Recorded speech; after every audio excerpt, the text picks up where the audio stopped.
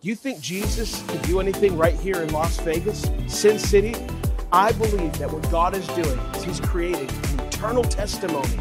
And what we know is when we can come together under a spirit of unity, nothing will be impossible. Hello and welcome to another episode of Las Vegas United. I'm your host, Aaron Pino. I want to take a moment to thank you for taking time out of your schedule to join us. You know, some of you might be watching this on Keen 17. I want to say thank you. Others of you might be watching this on YouTube or maybe even listening to this on iTunes or Spotify. Wherever you're getting this show from, I want to just, from my own personal heart, tell you thank you so much for joining us on this episode. You know, here at Las Vegas United, we're partnering together with God to create an eternal testimony of His goodness, His mercy, and His power right here in the Las Vegas Valley. And as you know, we bring on different leaders, community leaders, ministers, entrepreneurs, different people here in Las Vegas who are making a difference in our city. And so today is no different. Would you please help me welcome Miss Kimberly? Welcome to the show today. Thank you. I appreciate you having me on. Absolutely. The pleasure's all mine. I'm excited to talk today. We were talking a little bit before we started rolling tape here. I think what you're doing is absolutely outstanding. Thank you. But before we get into that, let our audience know a little bit more about yourself. How long you've been in Las Vegas? How did you get here? All that good stuff. Okay. Well, I came to Vegas in 1962. Awesome. Right? I didn't get here by myself. So my parents came out here from New York, and They were actually headed to California, but they stopped in Vegas and said, all right, we're going to land here. So the youngest of 6 kids grew up here, went to high school here, moved away for a couple years in junior high, but we came right back because my parents missed it. And So grew up here. My husband, married him. We've been married 41 years. Wow. He also pretty much grew up here too. We've got 3 adult daughters, and let's see. And all 3 are married, and I've got 5 grandkids. Wow. Yes. That's awesome. Yes, that is the blessing for getting through teenage girls is grandkids. So just putting that out there. Oh, yeah. You beat me to my line. I tell everyone, I hear all the time, yes, grandkids are God's way of rewarding you for not killing your teenagers. That is correct. That is correct. Yep. Wow. Married 41 years. Right. That's a testimony in and of itself. Yes. Wow. That's incredible. And you've been in Las Vegas for a long time. Yes. So I'm just going to call you a native. There you go. You know, you're I think a Las I Vegas qualify. native. I think you do. I you do. know, the only thing close to that is if you were actually born here. Right. But you know what? You've been here long enough. I think you I think qualify. I've been here longer than some natives. Oh yeah, Right? Yeah. Hello. That's right. That's Yes. right. Yep. So you're here in Vegas. You get established here as a family. Mm-hmm. You're going through life. Tell us a bit more about your journey, because eventually we want to talk about some things you have going on. Yes. But tell us how you landed up where you are currently at now. All right. So I went to UNLV, graduated from UNLV, got a bachelor's in communication, and went on my merry way. Had no idea what I wanted to do.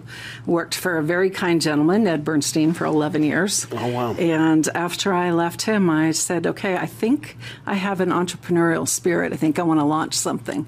And so I started a training business and was going really great until 2008 when everything crashed. Yeah. And so I decided at that time, let me go back to school.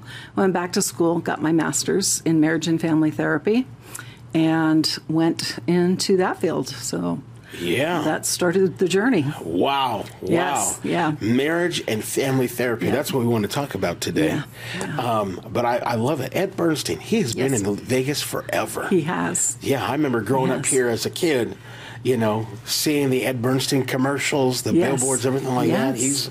He's a staple in Las Yeah, Vegas. that's for sure. That's for sure. My kids were in some of his very first commercials. Take the First Step was an Oh, is old that one. right? Yeah, yeah. My kids were in Wow, that. Yeah. that is Yeah. awesome. That is Yeah. awesome. He's a good I guy. love the history of Las Vegas. That's for sure. Being Yeah. unraveled here on the show Yeah, today. there you go. The stories I could tell. Oh, I bet. We'll save that for off another the air. time. Yeah. That's right. That's right. That's awesome. So you started the marriage and family practice.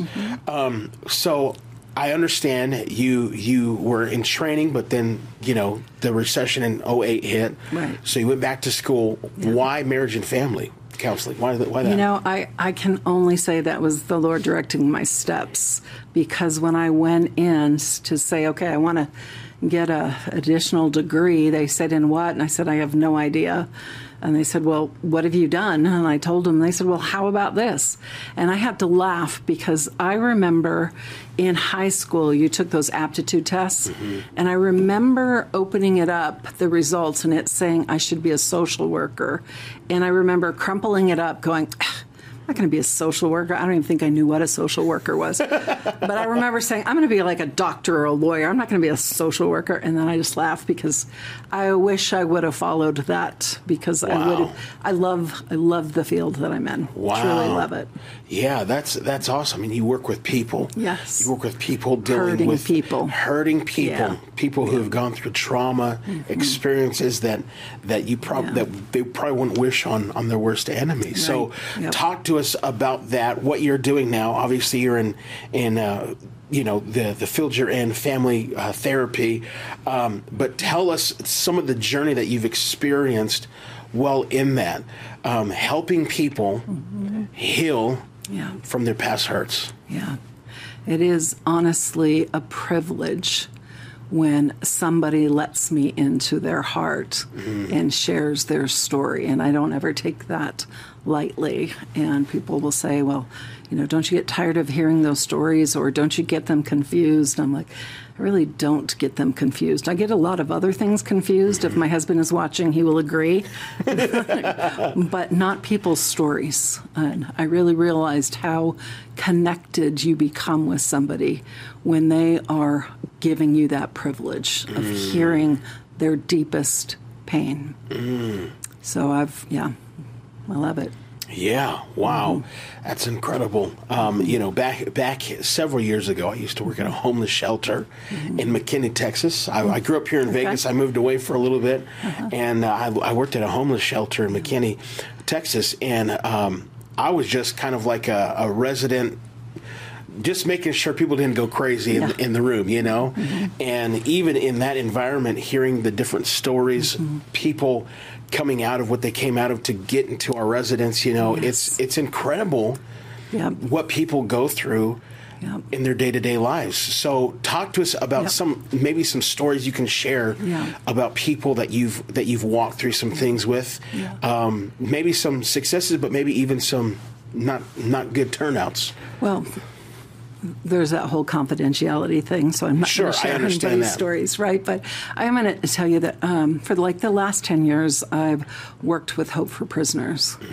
And clearly, I am an older white woman, right? And so when John Ponder said, hey, do you want to go inside and do some classes? I said, I'd love to. And it has been, again, a life-changing journey for me to go in and hear the stories of these men and women. And I think that's when really my eyes were opened. Like, nobody wakes up in the morning and says, I think I'm going to be a drug addict. Nobody wakes up in the morning and says, I think I'm going to cause physical harm to everybody or anybody, right? But hearing their stories of pain from childhood, you begin to see, it's like, if nobody comes alongside a child who has experienced adverse childhood trauma, then what do we expect when they grow up? Nobody's come along and consistently been with them and taught them and showed them and mentored them. So are we surprised that our prisons are full, that our mental health and our addiction rates are off the charts? Right? Yeah, absolutely. I mean, it kind of is a given. So would you say in your years of experience, is that where a lot of the trauma comes from, is whenever growing up? Yep. Wow. Let me tell you a real quick story. So I, sometime in COVID, heard about what's called the ACE study. It's Adverse Childhood Experiences. These two doctors, they wanted to know why when people lost weight, they put weight back on. I'm like, well, they obviously don't know anything about Krispy Kreme donuts. That's what. But anyway, they asked 17,500 people 10 questions, yes or no questions. They all had to do with childhood trauma. Did you experience emotional abuse, sexual abuse, physical abuse? Did you see your mother experience violence? Did you have an incarcerated parent, or did you have somebody mentally ill in your family?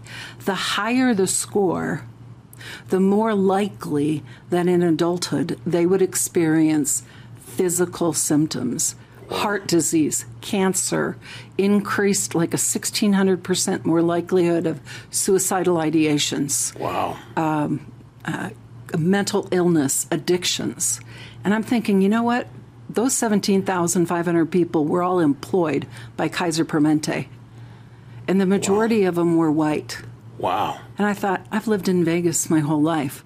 What if we took those 10 questions back behind the stratosphere and we asked those people, that population, how high would that be? Wow. And the other part of it was positive childhood experiences. When you walk next to a child consistently, whether it's a parent, a teacher, you can undo some of the damage from that trauma. Wow. So I'm like, what are we doing? Why are we not doing more? Yeah. Wow. Yeah. So why do you think that is, like, in a childhood thing? Is it because, like, why is that? You know what I mean? Because obviously the data shows you children are important. Yeah, Their right. formation is important. Right. Like, talk to us a little bit about that. So listen, when a child experiences trauma, they don't have the capacity to look around and go, okay, well, I wonder what my mom and dad have went through, and what's going on in employment, homelessness. They don't have that.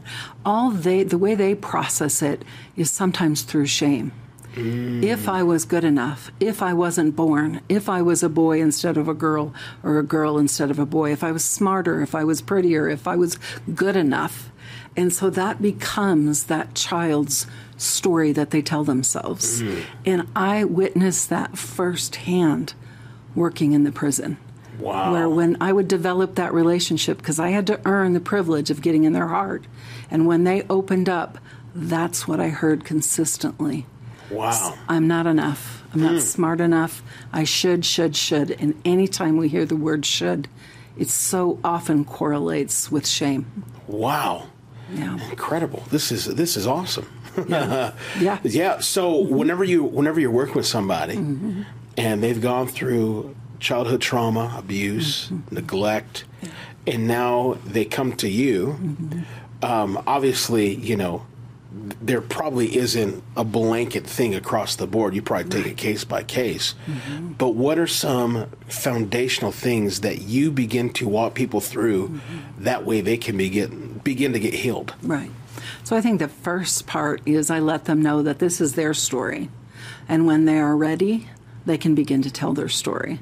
So until then, I am depositing trust in their emotional bank account, because trust is built small amounts over time. And when they get to the point that they know that they can trust me, they begin to share. And again, I will give them, an okay to not share everything or to share what they need. Then we'll talk about how has that impacted you in your life? Where has that shown up? What are the stories you tell yourself as a result of that? And then begin to deconstruct that to, again, if they're coming from a faith-based perspective, then it's easy to go to God's Word and say, okay, well, what does God say about this? Yeah. Right? Yeah. But then there sometimes has to be healing with that as well. Wow. Right. The healing comes as you talk it through. That's awesome. I love that. And the faith-based aspect of it, I tell people all the time, look, Christians can go to counseling too. Yes, thank you. One of the names of God is a wonderful counselor. Yes, you know what I you. mean? Yeah. So if you're watching this, just know God believes in counseling, all right? If you need to go sit on somebody's couch, go sit on somebody's couch. Amen. What would you say to people who are watching this right now and maybe they're on the fence of like, well, maybe this is just me and I don't have a problem, but they deep down they know they need to go talk to somebody. What would you say to somebody like that? Well, Listen, that journey, it's got to be their decision, right? And I would just ask them, listen, when you are alone by yourself, looking at yourself in the mirror, do you like what you see? Do you like the relationships that you have created? You know, is it in any place disruptive? And if it is, can you be curious about it? Because curiosity is really where it all starts. Talk to us about curiosity. You were telling me about that before. I think it's so good. Okay. Give us your, I'm going to use the word revelation because I'm churchy. Okay, you know what there I mean? you go. You can but be give us your churchy. insight on the word curiosity. Well, it happened during COVID, and the need for people to get help was so great. There's not enough therapists, counselors, pastors, psychologists, psychiatrists out there. And so I was really on the floor one night just crying out to God, saying, how can I help more people? I am only one person, right? And I really felt that the Lord showed me the word curiosity. And I'm like, okay. But as he was showing me the word curiosity, there was almost words kind of popping up out of it. And in the word curiosity, you can make like 148 words. And the words that I began to see was just then outlined in a kind of a story form, where if I sit and sort through my pain and own my story and maybe cry and cry out to the Lord, that he'll hear that. And he will then equip me so I can see you in your pain, right? And you don't need me to feel sorry for you. What you need is me to sit next to you. And together we'll talk about that pain and we'll figure out what we need to do. You know, maybe we need to riot. Maybe we need to cry out. Maybe we need to go to the highest courts to fix the injustice. But you're not going to be in that alone. We are going to link arms and get through this. Then people will see us and see something different in us. And maybe the rest of our city that's hurting so bad, maybe that city will become healed. And ultimately the U.S., the nation. Many of the words that I just said are in the word curiosity. Yeah. And right then I knew that what the Lord's message to me was curiosity can heal. Wow. If we stop saying what is wrong with that person and we start saying, I wonder what they have been through. Wow. And sit with them, we can help heal. Wow. Yeah. Wow. Yeah. We don't we in our society, don't we just want to fix people? Yes. Look at them and just Yes. say, well, something's wrong with them. They Yes. need to do this, that, and the other. Yeah. But I love how you said, if we actually don't try to fix them, we Yeah. sit with them. Right. Hear their story out. Right. Man, that is powerful. Yeah. We need knowledge. We need insight before we throw out strategies. So good. Yeah. So good. So you're doing this, and I'm to come back around. You said whenever you went in there for Hope for Prisoners, they said you need to do some things, and we can help you when you get back out. Right? Yes. Yes. Those classes that you were teaching. Yeah. That's amazing. You go in there and you help them out. So with what you're doing right now, I know you have a couple different things coming up. Yes. Talk to us about some seminars and conferences you have done in the past, and some of the ones you have coming up in the future. Okay. Well, in the past, I've done a trauma-informed class, a 3 hours class, just to educate people on what trauma is, how it impacts us physically, emotionally, spiritually. We've done marriage seminars, right? We've done some parenting classes, and we got coming up is a grief conference. Right? Yeah. So grief is not, something everybody wants to jump up and attend. But yet what I can tell you is all of us are going through some kind of grief. We all went through a community trauma being COVID. And many of us have experienced way more than just COVID. Death of children, death of spouses, siblings, infertility. Grief is all across the board. Loss of jobs, loss of houses, the death of a dream. Yeah. Yeah. Wow. So we've got 9 amazing speakers that are going to come, pastors, marriage and family therapists, and some families who are going to share stories that are unimaginable, but they're going to share their grief along with their great hope, which is the big guy upstairs. Yeah. Yes, Jesus Christ. Yes. He's amazing. The wonderful counselor. That's right. Yeah, that is awesome. So I'm gonna kind of take a turn a little bit, and then we can come back around. Okay. In church world, we think that everyone just needs to pray and fast things away. Mm-hmm. Why is it that you think that we have that paradigm in church culture? And what would you say to maybe the church person right now? Because predominantly our audience are going to be church goers. Sure. What would you say to into that? If they're a church goer, but they've always been taught, hey, you just need to fast and pray, and God's going to take care of everything. Talk to that audience. Like, what would you say to somebody like that? I'm going to pull a line from Dr. Phil and say, how's that working for you? Because I know that that's what we say. You need to pray more. You need to. But honestly, if that worked, if that solely worked, then why are we hurting so bad in the church? If it was a matter of just sometimes laying it at the cross, then why are we hurting so bad? It's because sometimes it's more than just a blanket, I'm sorry. It's sometimes we have to dig in and feel the emotions that the pain cost, right? And we have to grieve some things before we can ever forgive some things. Yeah. Right? There's a process to that. And that process sometimes takes time, and it takes sometimes one-on-one work. Yeah, absolutely. I liken the scripture verse in James where it says, confess your sins one to another that you might be healed.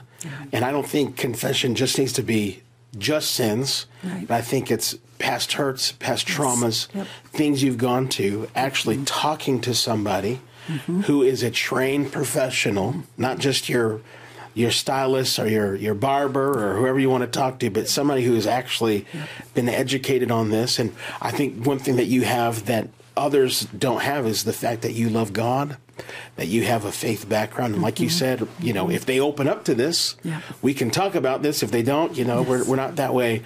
But I think sitting down and talking to somebody and just letting them know, hey, I'm hurting. I need help. Yes. I think that is absolutely incredible. And I know it's not me that's helping them. I mean, my drive to work every day is, Lord, empty me and direct me and guide me. Right? And my ride home is, again, Lord, these are your children. I'm not their savior. You are. Just, give them rest and peace until we get them on the right path. Yeah. Do you have, maybe you can share, I understand the confidentiality element of it, but can you give us a success story or a roundabout way? Like, what does that look like? Someone comes to you, and what does success look like after they've met with you? Obviously, it's not a one and done, but I mean, as they've gone through the process, what does that look like? Well, sometimes that looks like, for a person who has experienced divorce, sometimes that is a healing. And then it's a clarity of what they are looking for, and that along with prayer, and it's entering into a healthy relationship, right?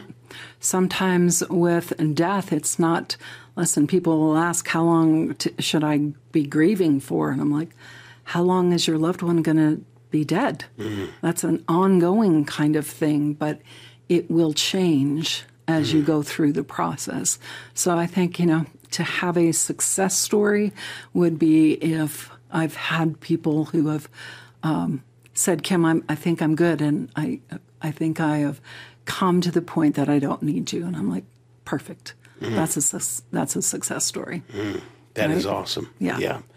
That's awesome. So if people want to get in contact with you and find out more about what you have going on, what's the best way for them to do that? Probably through email or phone call. So email, it's Kimberly at crh-lv.org, or phone is 702-533-8411. Awesome. We're going to go ahead and put that up on the screen. And then also you have, obviously you have the grief conference coming up, but I'm sure you have more things coming up as the time goes on. And so if people want to get in contact with you, give them that phone number one more time and that email address one more time. 702-533-8411. And it's Kimberly, Kimberly, @crh-lv.org. Awesome. Thank you so much for being on the show today. I appreciate it. Thank you. Thank you. And listen, I want to thank you for taking some time out of your schedule to be here and watching us. Whether you're watching on Keen 17, I want to say thank you. Facebook, YouTube, all those great channels, iTunes or Spotify. Can I just talk to you for a second? If you were listening to this on Spotify or iTunes, can you subscribe to the podcast? If you watch this on YouTube, would you go ahead and like the CTN Las Vegas YouTube channel? Helping grow the channel just helps us get the word out on what's going on here in Las Vegas. And if you're watching on Keen 17, you already know, set that DVR and just know this. We love you here at Las Vegas United. So listen, we're going to see you next time right here on Las Vegas United. God bless you.